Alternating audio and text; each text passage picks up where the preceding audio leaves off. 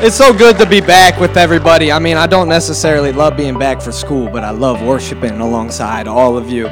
So thanks for coming out tonight and being willing to listen to how God has changed my life. So I want to start by saying, if I could give my testimony a title, I'd title it, Don't Miss Out. Because don't you just hate missing out? Right, exactly. Like maybe one night you got sick, and then all your buddies went out and had the best night of their lives. And you got to listen to them talk about it. You missed out. Or maybe you missed out on like a sports game because of an injury. Or maybe you missed out on an entire year of school because of COVID.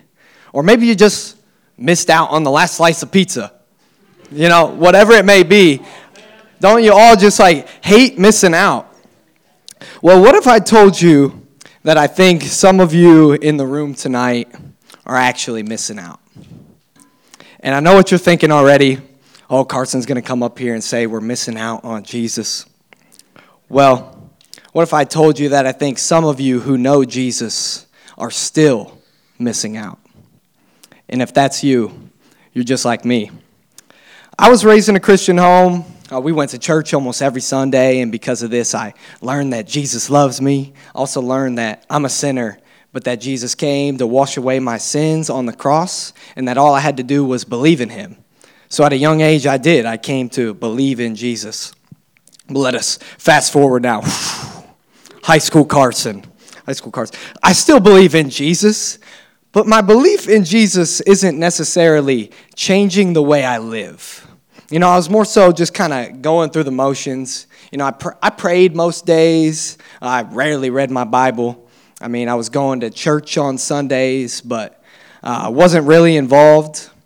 Some people knew I was a Christian, but I wouldn't dare go tell someone about Jesus.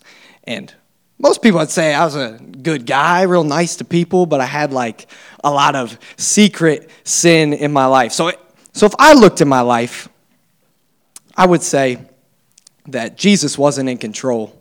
I was in control. And Jesus was definitely not my ultimate source of fulfillment at this time. So where was I finding fulfillment, you might ask? Well, I was seeking fulfillment academically as I strived to graduate at the top of my class, or maybe it was out on the football field seeking fulfillment as an athlete, or maybe it was money, and maybe it was girls.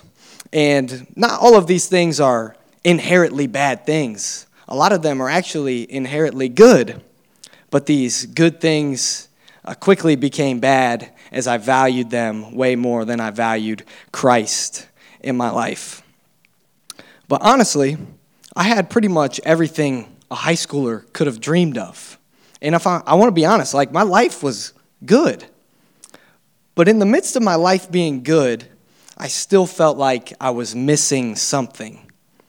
And there's something about having everything the world says you should have and still feeling like it's not enough. So this is where I left high school. Now I come into college. I'm feeling this weight. I'm under like internal, like just great internal tension. I can feel my faith pulling me one way and then the weight of the world pulling me the other. I didn't know which way I was going to go. And I didn't know what I was missing. But eventually, I met a man, and this man's name was Joe. Yeah, it's my boy. But Joe, he began inviting me to lunches, and I didn't know Joe, but he told me he'd buy me free food. So I was in. I agreed. But at these lunches, I began receiving a lot more than just food. Joe started teaching me about Jesus, and I started learning things that I had never really heard before. And one day, Joe asked me, Carson, who is on the throne of your life? Is it Jesus or is it you? And this question hit me pretty hard. It was in that moment I realized exactly what I had been missing.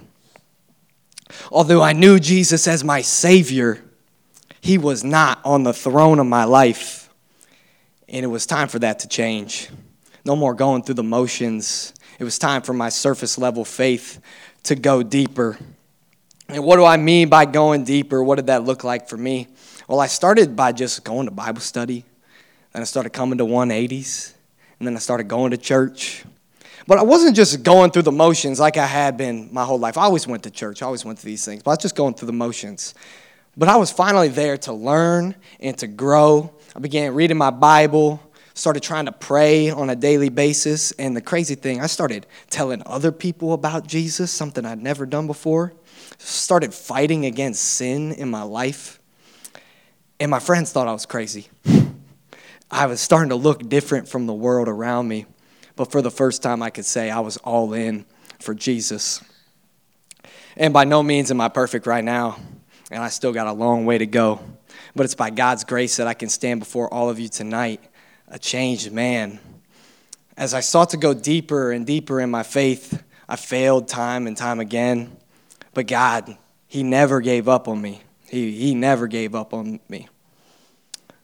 When the world couldn't fulfill me, God did. When I thought I had everything and it wasn't enough, God satisfied me in ways I didn't know I could be satisfied. He set me free from sinful addictions. He's setting me free from the approval of others. He set me free from my past. Thank the Lord. And he made me a new creation. He's given me a new identity, hope regardless of circumstance, peace in the middle of tough times. And the good thing about our God is that His love never runs dry. And as I've been going deeper in my faith, I've come to understand this more and more. And guys, try to wrap your mind around this with me. It's mind-boggling. The God of the universe who created the heavens and the very world that we live in, this all-powerful, almighty, everything, He came and He died. Like His blood poured out. And I always heard the story, but I never understood what that meant. And that changes everything, guys. How could He come and die for us? And it's changed my life, and I want it to change yours. That blood washes away all of our sins, and it allows us to be in deep, intimate relationship with Him. So, guys, I spent 20 years of my life missing out on the opportunity to go deeper in my faith, deeper in my relationship with the Lord, missing out on simply the opportunity to go all in for Jesus. And yes, my life before I took my faith serious was good. That's why I don't want you to admit, my life was fine. It was good. But my life lived in deep devotion to the Lord is far greater. I don't know what going deeper looks like for you guys this semester or what it looks like for you guys to go all in. It's usually not comfortable, but I'm telling you guys, it's worth it. He changed my life, and if He did it for me, He can do it for you. Guys, don't miss out on this opportunity. I'm Carson. That's my 180 story, so thanks.